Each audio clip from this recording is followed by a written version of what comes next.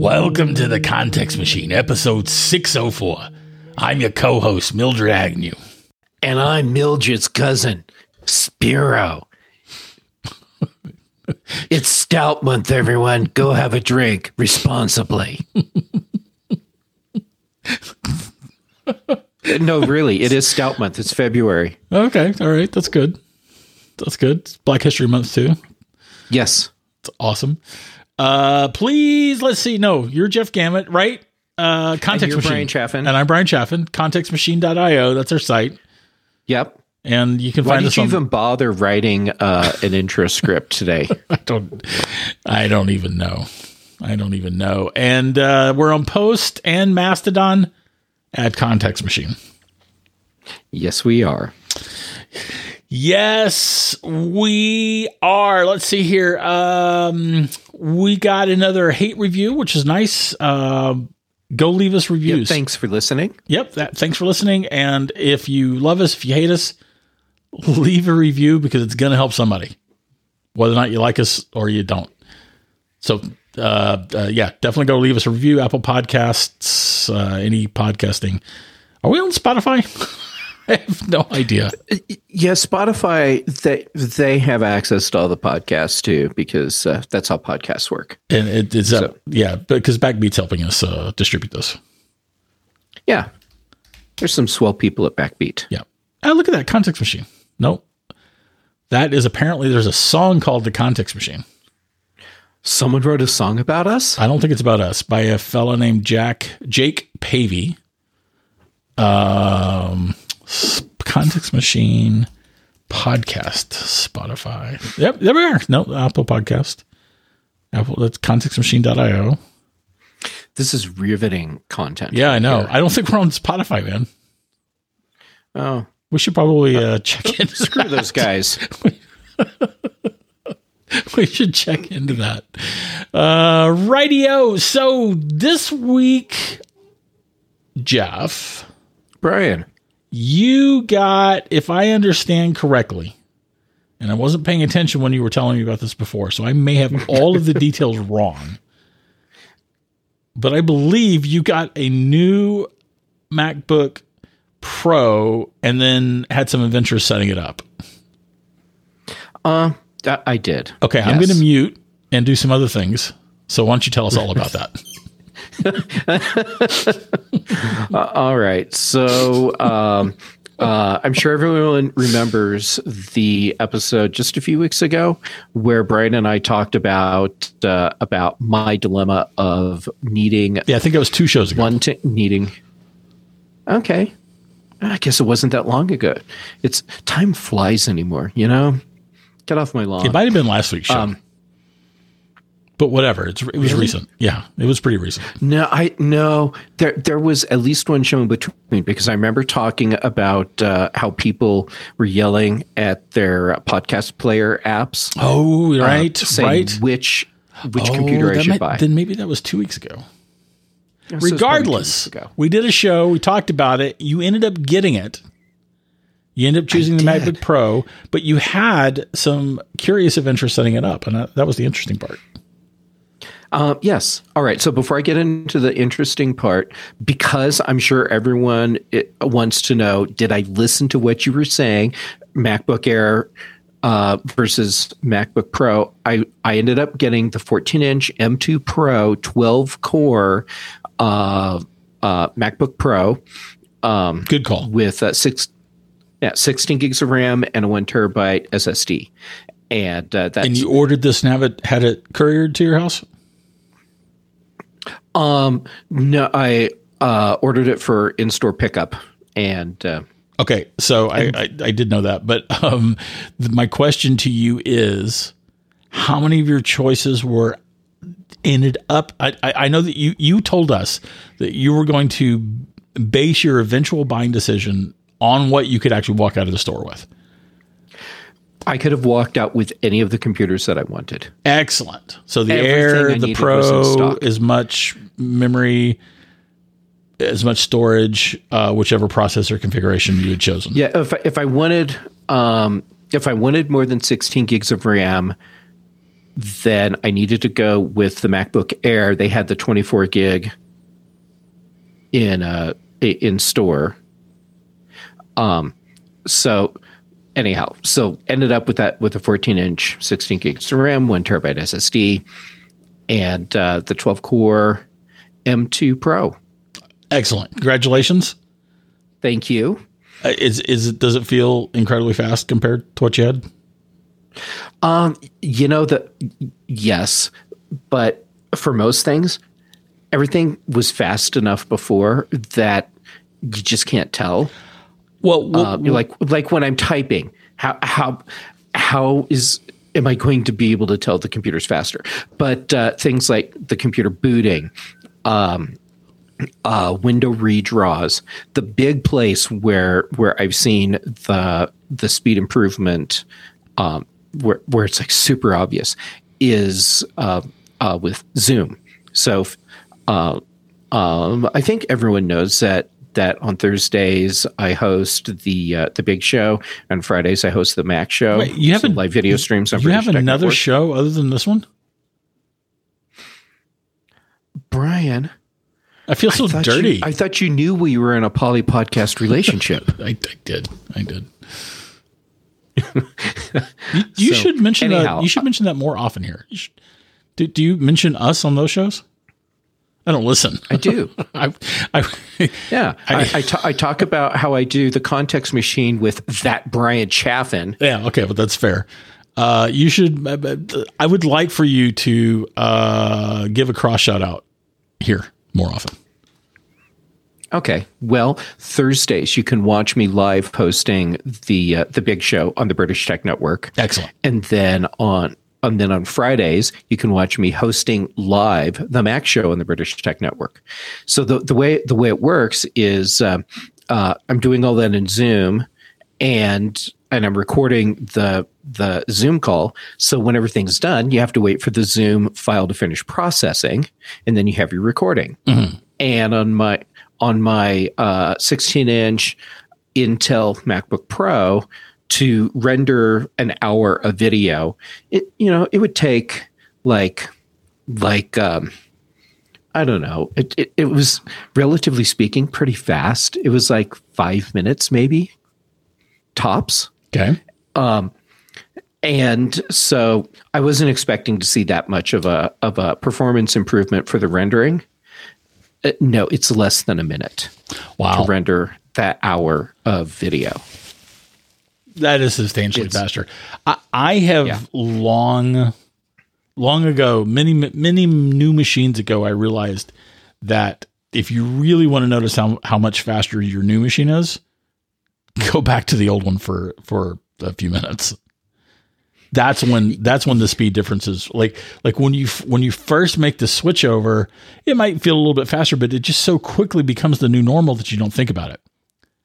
But if you do, if you want to really like, oh my God, it really is tons faster, go back to the old machine, which, isn't always possible. I agree. Yeah.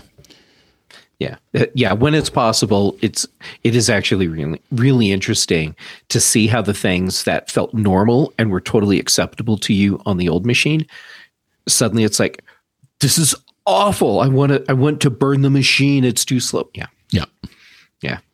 So Brian, you said that I did have a few troubles with my migration to my new machine. What? Yeah. So what happened? All right. So, well, the first part of the migration, turns out, where I had the problem, it wasn't Apple's fault. So what I decided to do so that I could like maximize how I was using my time, I decided to use my Time Machine backup and migrate my data over to the new machine from that. And then I could just be working on other things while this computer is dedicated doing its one thing.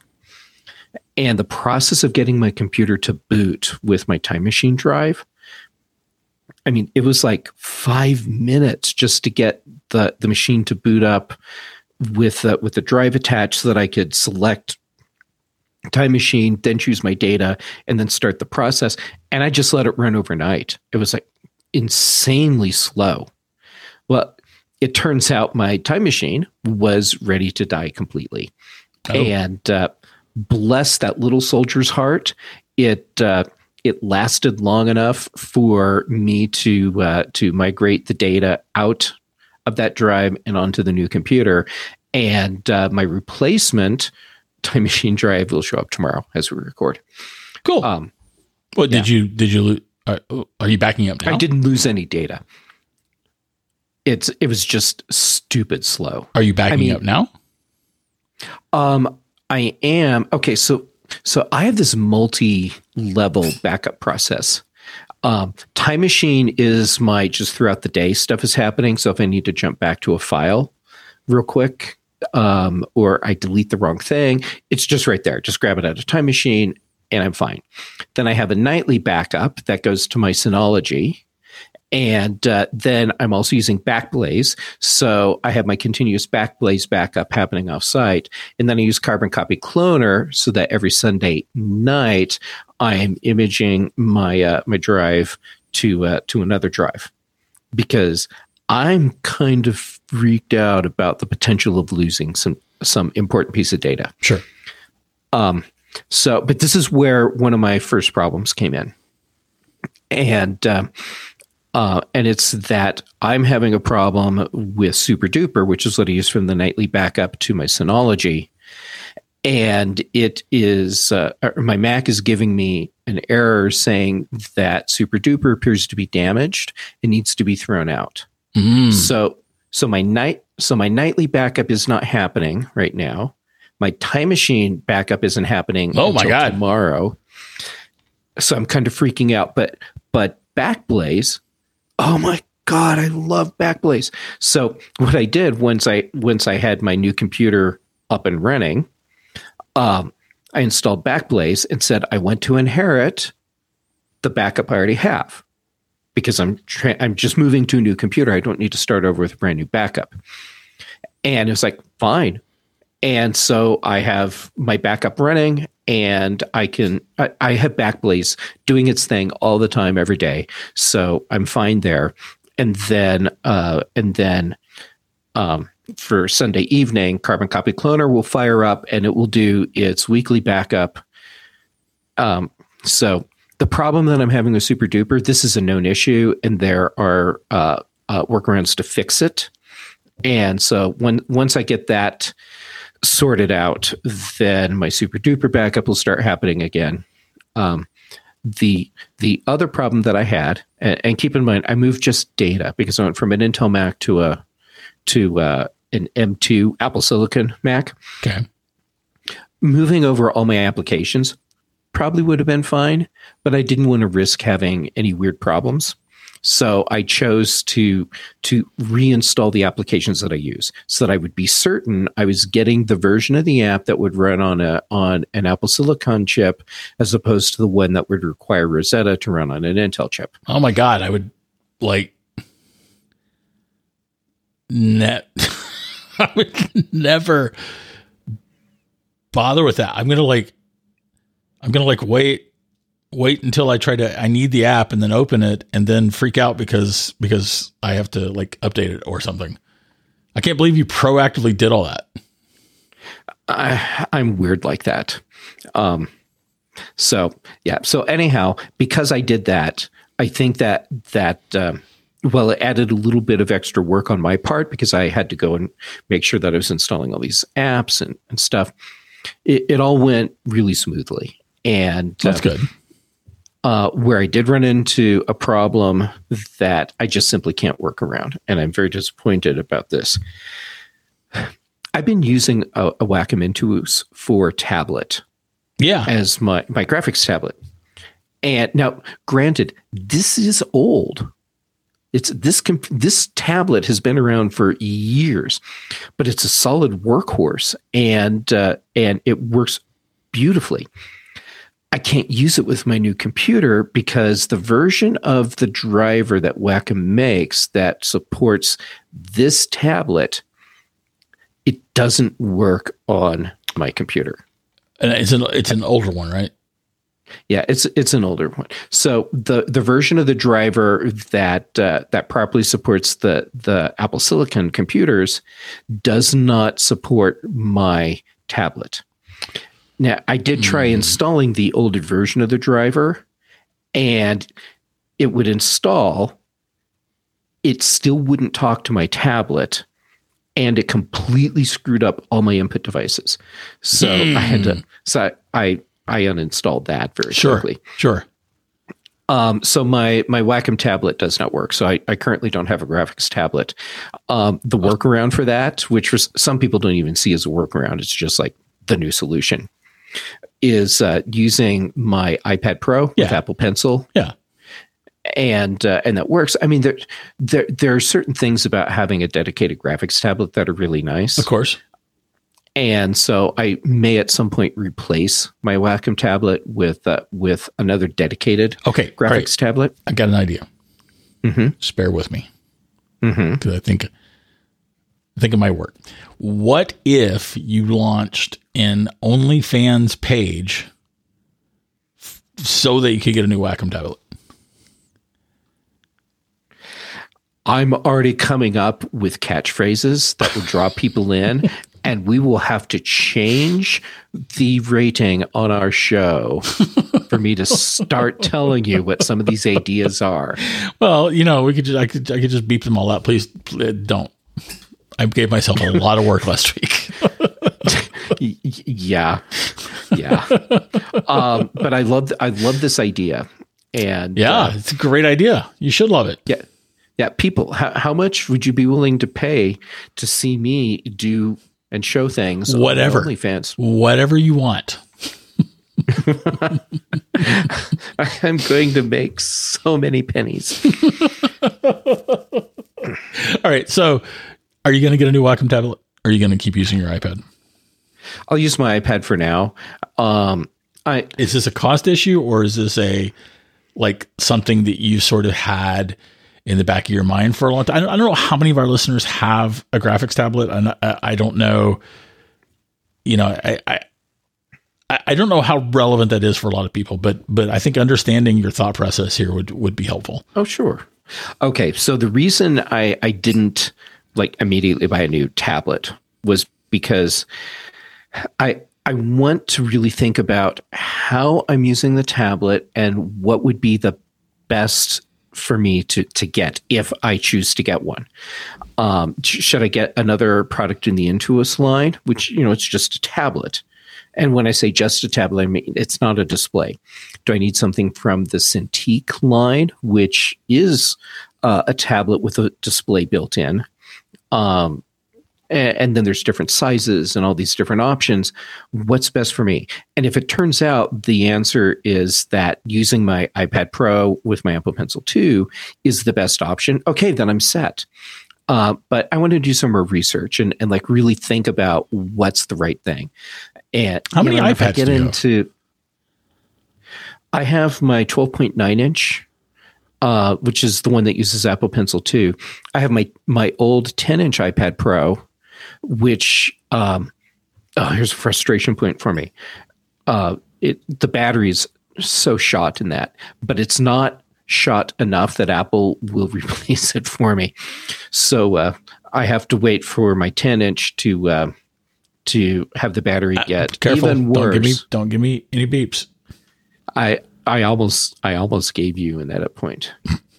Anyhow, so I have two iPad Pros. I have the nice. So when I use one of those 10-inch and make that your dedicated, since you own it. I mean, sorry, Wacom, I'm not trying to take away a sale from you here. Well, it's an option. It wouldn't be a dedicated thing because I can do so many things with an iPad. So why would I just dedicate it to being only a graphics tablet? Because you have two in the first place. Do you actively use them both? Well, I did until the battery completely took a dirt nap in the 10-inch model. There you go.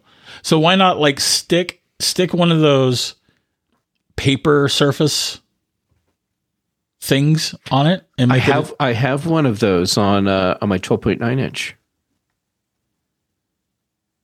Would you use that one for your tablet or your 10-inch? Honestly, if I was going to use either of them as a primary graphics tablet, it would be the 12.9 inch because it's a bigger display and uses Apple Pencil 2. But then I'd still use it for other things because it's my 12.9-inch iPad. Got it. Right. Yeah. So my big problems have been. These are good problems to have. A lot of folks don't have these problems. That's true. Yeah. I mean, but too. So a graphics tablet, you're using a graphics tablet, and I'm assuming when you would use your Wacom tablet that you would be stylusing on the tablet while looking at your display. Right. And see, this is why I have to think about, do I want a dedicated tablet that's like my Intuos, where I'm drawing on the tablet but looking at my computer display? Do I want something that's like the iPad Pro or a Cintiq tablet where the display is built into the drawing surface? Or again, your iPad, because I mean, there's what you're used to, which has utility value that's going to be individual to every person, right? Like, how much do you want to change what you do? Like, you know, if you like not looking at the tablet while you're drawing, and that's your workflow, and you know that's what you're used to, and that's what you want to do. I get it, but isn't being able to stylus directly onto the surface that you're manipulating, isn't that not better? Isn't that better? There's a lot of value in being able to do that. Here's the thing. The stylus that I used with my Intuos 4 tablet, even though it's years and years old, I have more control over what I do with that stylus than I have with the Apple Pencil 2 stylus. Mm-hmm. Now, and that's saying a lot, because the Apple Pencil 2 stylus, you have so much control. I mean, it is a really good stylus. I mean, what Wacom was doing was incredible and incredibly important when they were doing it. And I feel like at this point, they're under a lot of competitive pressure from iPads as iPads. You haven't taken a look at what that is correct. I am definitely speaking out of my the ether. But I mean, what you're saying, there's some validity to it, because there's so much that you can do with an iPad as a graphics tablet replacement. And yet, if you look at what you can do with a Cintiq tablet, these are tablets that are designed specifically for their function, which is to be a very high-end professional graphics tablet tool. And there are, for the people that need the features, some definite benefits to using a product like that. Now, that said, how many thousands of dollars do you want to spend on a graphics tablet? Well, if you're spend a lot more on a Cintiq than an iPad Pro if you want. If you're a graphics pro, that you know, that's how you're making your living. That's probably not even a calculation you need to bother to make. Right. If you need it, you need it, I guess is my point. Right. If you need it. Yep. So, you know, I'm doing some research, and I'm thinking about how I'm really have been using my Wacom tablet that I can't use anymore, and deciding what is the best path for me. And it may very well be that the best path is just my iPad Pro. And if that's the case, great. I already have what I need right here. Right. Yeah. So I'll get that sorted out. I will get the workaround, fix whatever it is for Super Duper taken care of, and then I'm basically set. Everything else that I need is working as it should. The whole process has been incredibly smooth. And, wait a minute! You gave me 2 days of reports of problems and hassle. Oh wait, am I already yes, going through the process of trying to cope with what I experienced? Yes, you are. You seriously gave me. I mean, you are not a complainer. Listen, folks, I know how to whine. If you haven't picked up on that, all by yourselves. Jeff is not a complainer. He will tell a story if he's asked to, but he's not a complainer. He gave me 2 days of mostly iMessage reports of surprise problems that he was having with this transition process. Oh, yeah, here we go. And I quote, OMG, setting up this new Mac has been a grueling process, which should have been maybe 90 minutes of installing apps and verifying settings and permissions has turned into a 5-hour ordeal, and I'm still not done. Or as you said it a few seconds ago, pain-free. It was not pain-free. You're absolutely right. This was not a pain-free process. Once the dust settled, I'm like, wow, everything's working. Well, pretty much. I have a couple things to fix. But yes, as I'm reading what I wrote to you the other day, yes, it's all coming back to me. The things that my mind was blocking as a way to cope with the trauma. Thank you for opening that wound. You're welcome. I am here for you. Yeah. A lot of the problems that I was having in retrospect probably would have been less of an issue if I had unplugged the dying Time Machine drive. It was causing me a lot of problems. So the verifying settings and permissions, yeah, that is actually a really frustrating process, and it's amazing how quickly I went from this is horrible to wow, that's done, and that wasn't bad. No, it actually is bad. Well, time does every that single too. app. I mean, we're I had to give. We're hardwired to forget the pain, and that's true. And sort of gloss over it. I mean, that's kind of the human existence. Yeah, that is okay. So here's the thing. It's like every single app needed to have some permission in accessibility or in privacy and security set so that I could actually use whatever the stupid app was. And that was very frustrating that I don't want to say literally everything that I was doing. I had to stop, fix permissions in multiple places, and then relaunch the app and try again to see if I got everything. But it really felt that way. Yeah, that actually was a crappy thing. Do you feel like your experience was possibly, I mean, like representative for other people? I mean, how much of what you went through do you think is going to apply to other people? Except for my failing hard drive for Time Machine, all of it, because it's just how Mac OS works now. Apple has done so much to lock it down, and I get they're trying to make the operating system as secure as possible, but it was a real problem. Install an app and launch it. Okay, now you're off to settings so that you can give it access to whatever folders it need access to or whatever it is. It was just like every single app. There were more things that you had to set and reset, and that did get annoying. Sure. Yeah. Do you regret doing it? Yeah. Like, do you regret getting the new machine and making this change? I don't regret that. No. Today, I do not regret having the machine. Now that I've quoted what I wrote to you. Yeah. Earlier, and it's all come flooding back, and I just want to cry for a little while. Mm-hmm. As I was going through what I was doing, I kept thinking, why did I buy a new computer? I could have kept using the Intel Mac. It would have been okay. That's funny, man. Yeah. I'm sorry for this. So funny. I know. I mean, thank you for entertaining me. With your I'm pain. glad I can entertain you. Yes.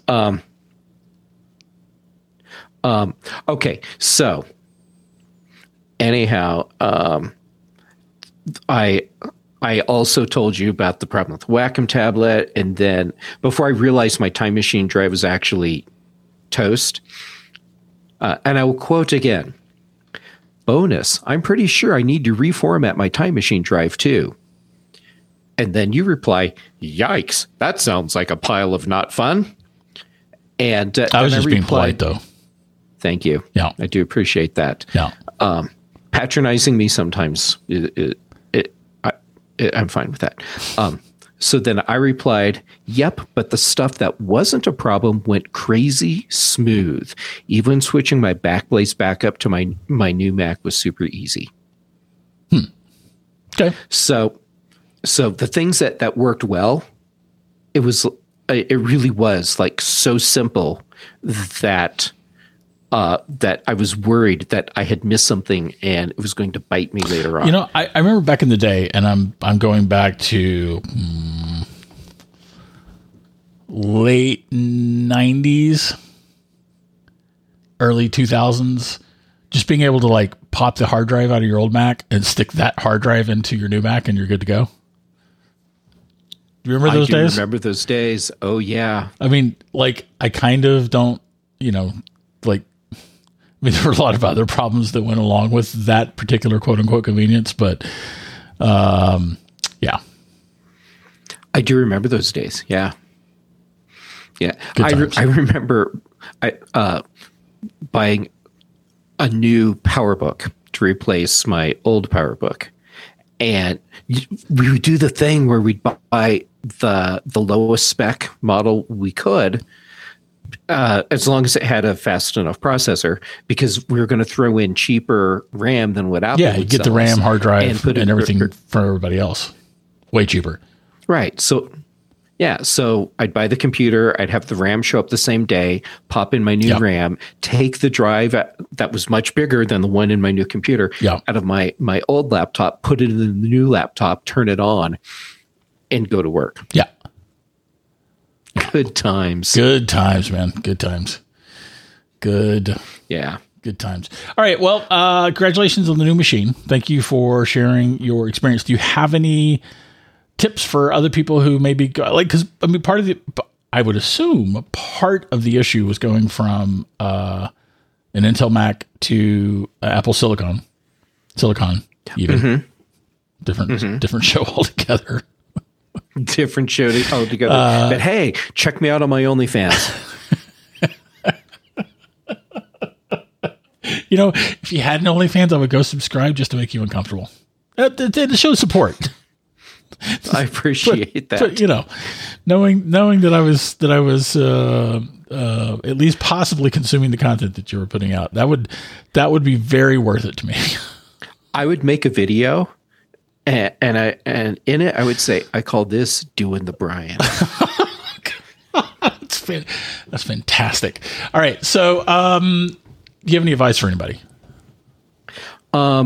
Yes. My advice is, if you're going from Intel to Apple Silicon, do it the way I did, even though I bitched about all the settings and stuff. Move your data and settings over, and then install the latest version of whatever apps you need, so you can be certain you're getting the version that will run natively on Apple Silicon. My advice is similar. It's to, whatever, don't worry about it. It'll probably be just fine. Now you should maybe value one of those sets of advice more than the other. I will leave that up to you to decide, because that's how I roll. There you go. Yeah. The other advice is, even though it seems like the whole process should go fast, plan extra time, because you're going to run into something that doesn't go the way you expect. Or and in my case, it was applications that I know are Apple Silicon native that have some weird thing that I had to do a little bit of research to figure out how to fix. Or don't worry about it. It'll probably work out just fine. Again, you can choose which advice you think has the most value, and we'll leave that to you. Yeah. And I have a feeling we'll see if I confirm this like 6 months from now, that all the ports on the right side of my computer, as you look at it, I'll probably never touch. Okay. That Well, actually, I think there's a USB-C port over there. Okay, so I might touch that Thunderbolt USB-C port at some point, but that's where the SD card slot is. That's where the HDMI port lives. Everything else is on the left side, and I expect that I just probably won't be touching the right side ports. I'm bummed that they moved the headphone jack to the left side because for my setup, it's on the wrong side now. Don't you have an audio interface? No. Well, I have a really nice DAC. Is that what you're thinking of? I have the Shipmode E3 Plus. I just assumed you had an audio interface somewhere because you could use that. You could use the audio jack on that. I could, but no, I don't. Huh. All right. Yeah, whatever. You're a podcaster, it's a USB mic, so it's just plugged right in. All right.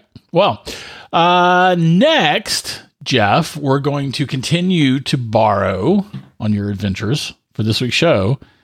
And I believe that you helped our friend John Keat with some printer advice. Spend a lot of money. Spend a lot of money, yeah. And here you were telling me about this. He was looking for a laser printer. And he was looking for a laser printer that vastly exceeds anything he might need, but that's, more power to you, John. But here's the thing. Like, I feel like back in the day, certainly in the early days of the Mac Observer, we're going back 20 years plus or minus ago. There was a lot of attention spent on, like new emerging printer technologies. Who was doing what, who was doing the resolution, who was doing the speed, especially this was back in the inkjet days, because laser printers were still largely either, color laser printers in particular were pretty much a luxury item, a corporate item. Today, it could just be that I don't pay much attention to it, but I don't feel like there's as much information available for what is coming out in the world of, in particular, laser printers and what we actually need as users. And, turns out something about this, and I thought you could share. Well, I'm glad that I was able to show up so you didn't have to prepare anything. Yeah, well, must be Saturday for our Wednesday. It must be recording. Must be 45 minutes into our 30-minute show on a Saturday for our Wednesday show. Right. Okay. So your perspective is totally reasonable. And that's because the whole printer market, I think now, is much more commoditized than it was back when you and I were following what was going on with printer technology, because there were so many things that were happening, and all of these companies were rushing to try and get ahead of their competition. And can I add some color to that? Sure. I mean, color printers, so color, yeah.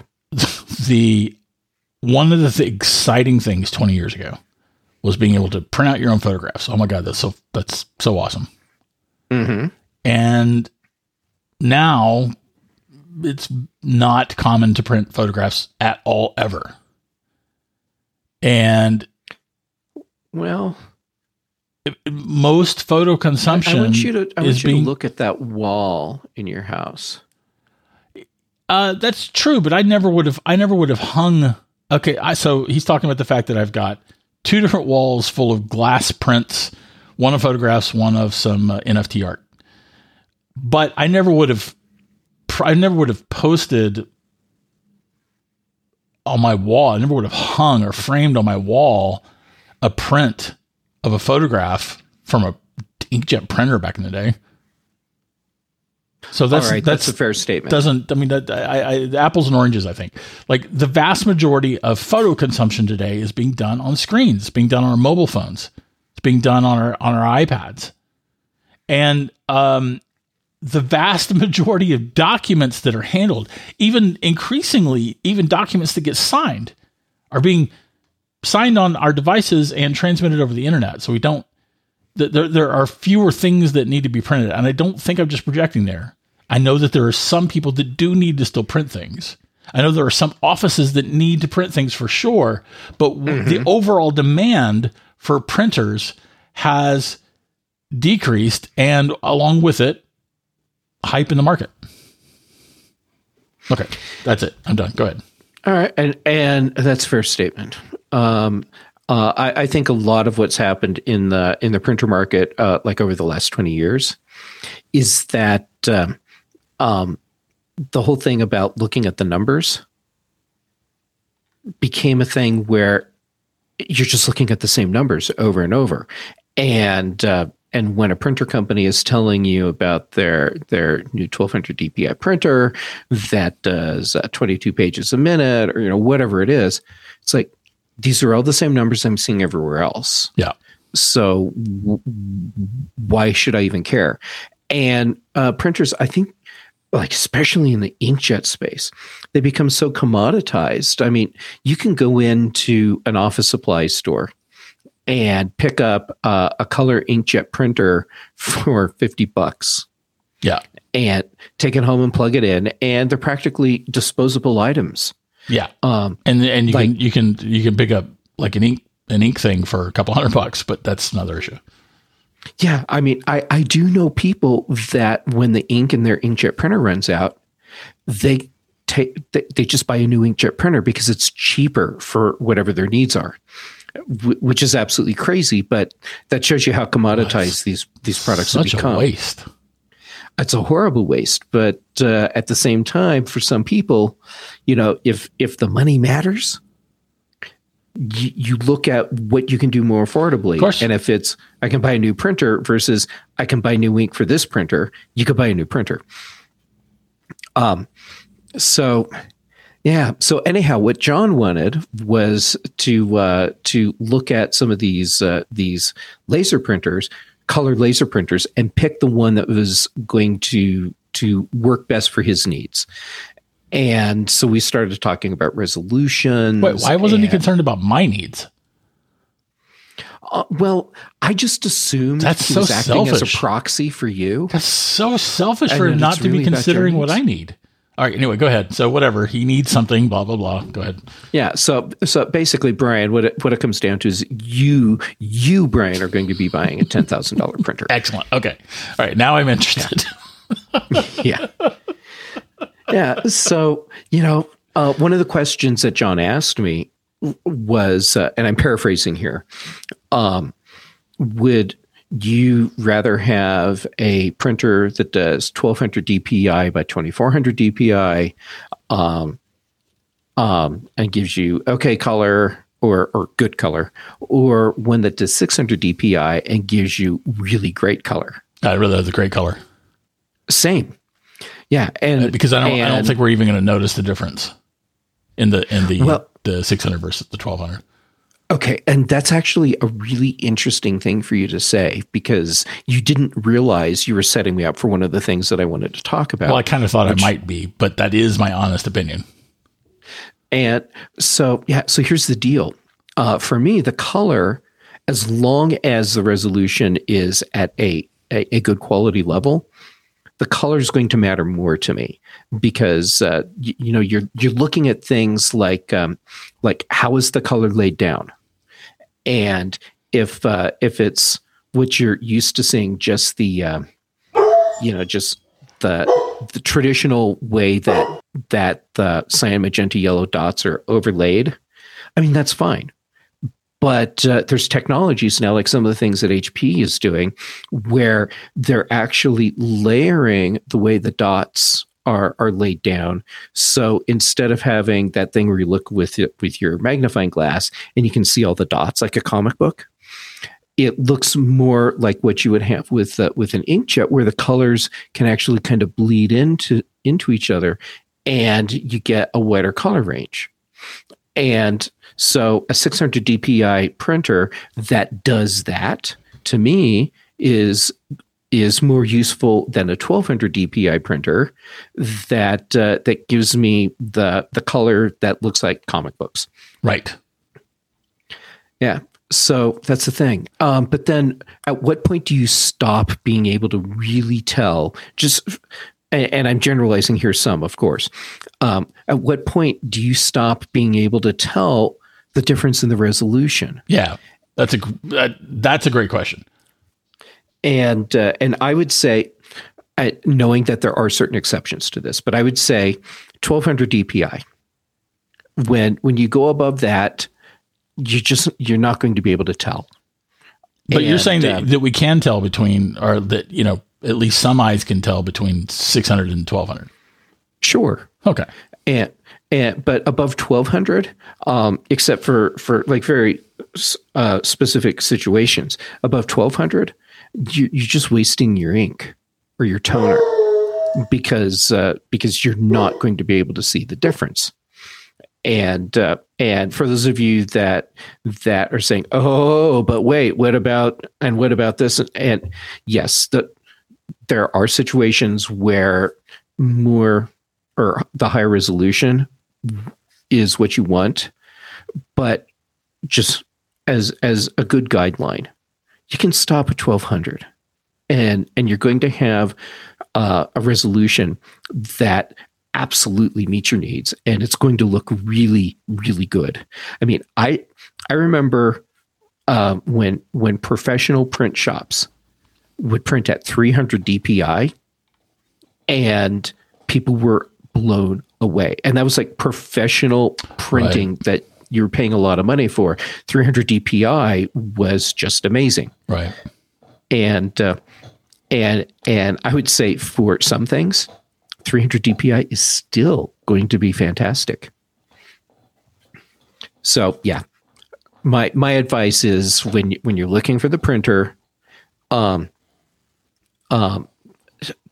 don't worry about going above 1200 DPI, and then look at how the color technology is being used, and so my thing right now is, if I were to buy a brand new printer today, and actually I am in the market, I would be looking at something like for my needs, the HP Color LaserJet Pro M255. It's a 600 DPI printer, but it uses HP's ImageRet 3600 technology, which does that overlay thing with the colors. So you get these smoother colors and a much wider color range. And it can fit on a desk or on an end table or whatever, and crank out a ton of pages with color that looks good, and it's like a $400 printer. I would do everything I need. Add, by the way, I helped my mom get a laser printer a couple of years ago, and we ended up getting the Costco one. In that the Costco usually only sells a couple of models, at least whenever I've looked, a couple of models of laser printers at a time. And generally speaking, they're part of the same series that they're usually HP, and they're going to be the same HP printers that are being made available elsewhere, but they've got a special model number that is specific to Costco, and they're usually just a little bit better priced. So yeah, so check that out. Yeah, definitely check that out. All right, so Brian, inkjet or laser, which should you get today? Wow. I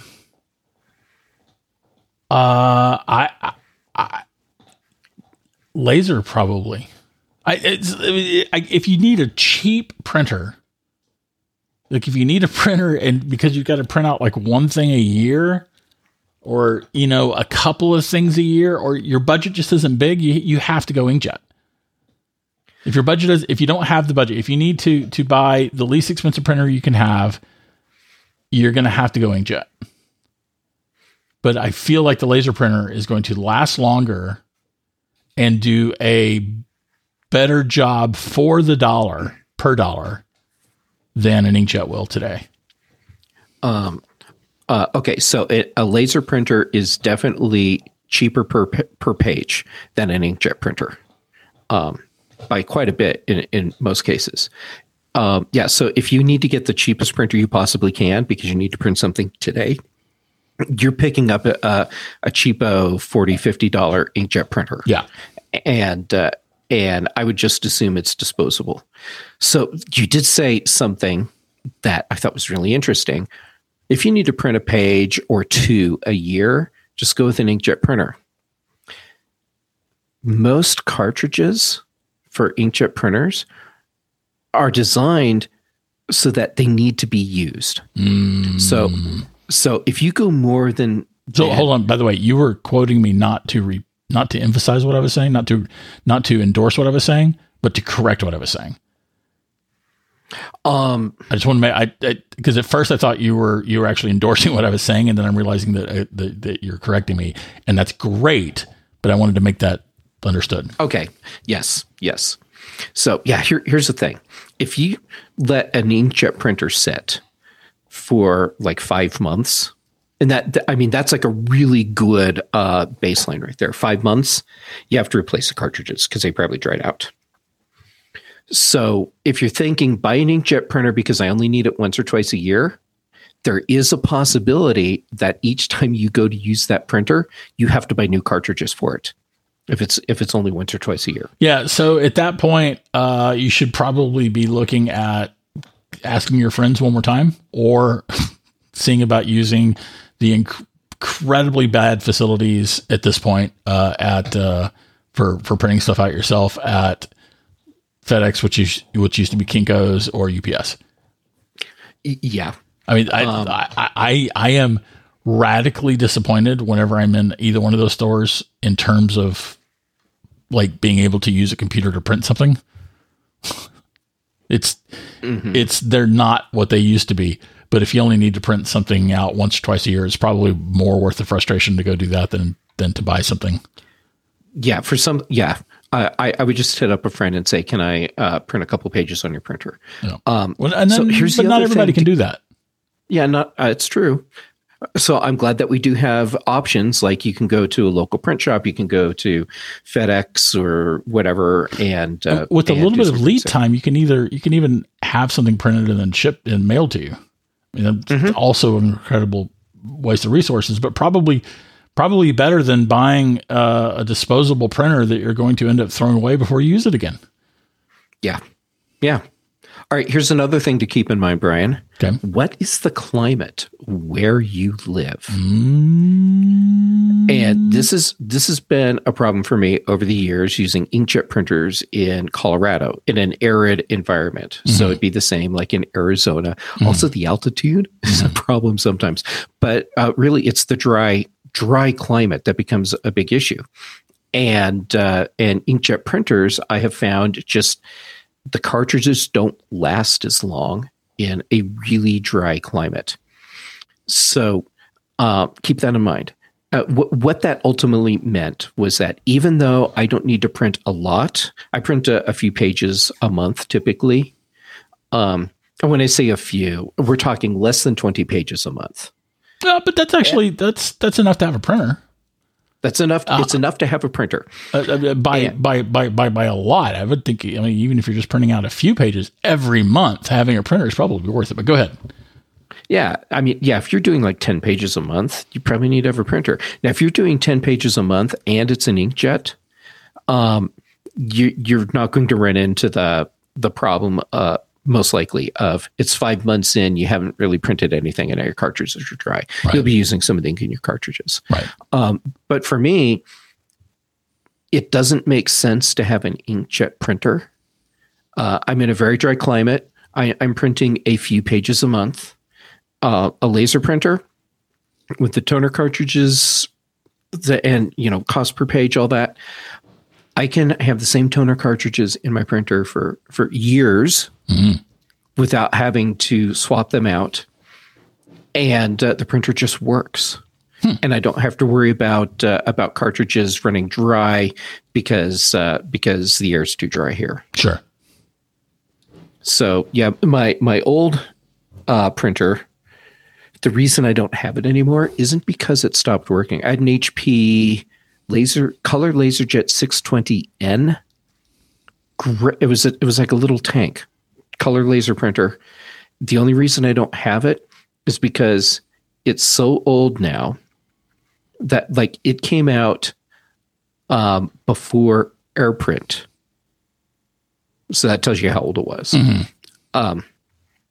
Like 6 months before AirPrint, I buy this printer, and then AirPrint happens. I'm like, well, damn.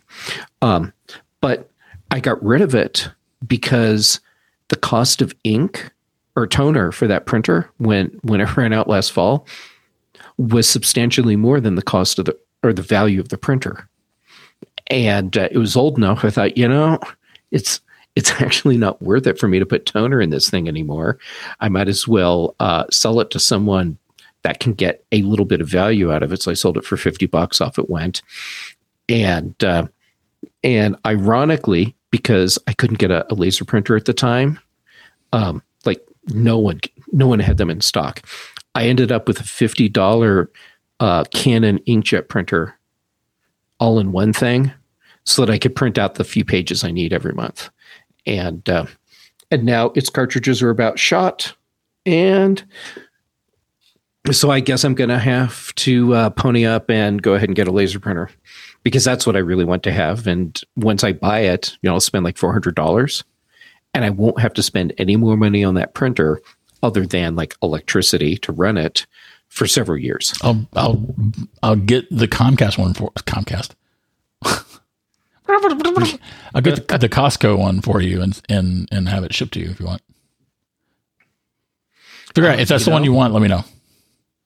Yeah, I need to know what model it is. You can look on the How about if we look on the Costco page? Because I think they have more of their products than Comcast does. You can go to the Costco site and look without a membership. All right. You just won't see the member price. You'll have to ask me for the member price. But the member price is going to be cheaper than whatever price they're showing you. All right. Well, I'll check it out. Yeah. Yeah. Happy to do that. I mean, obviously wouldn't be any inconvenience for me at all. I'm going to take 20% as a courtesy. Oh, of course. Yeah. So what I'm hearing is it's going to cost you more to do this through me because I'm your friend and I'm here. I got your back. What I'm hearing is you want a discount on my OnlyFans page? Yes. Yes, that's what I need. That is, that's, yes.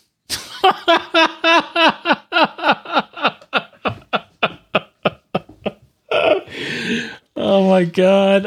If I was clever, I'd do that. If only. If only. That is this week's Context Machine. If you have any questions, let us know what you think. Let us know what you think about the show. You can write to us using contextmachine.io. You can hit us up on Post or Mastodon at Context Machine. Our bandwidth is provided by CacheFly. If you have any questions, by the way, about printers, or if there's something about printers or computers that we've set off in your head from the show because maybe we didn't get to it, let us know. Right? The bass was recorded by Dr. Boom just for this show. That's all for this week. What do you say, Joe? I think that's plenty for this week. Okay. Oh, yeah. Go check us out on our website, contextmachine.io. I said that. Oh. So we got the stuff on there. Oh, I wasn't even listening.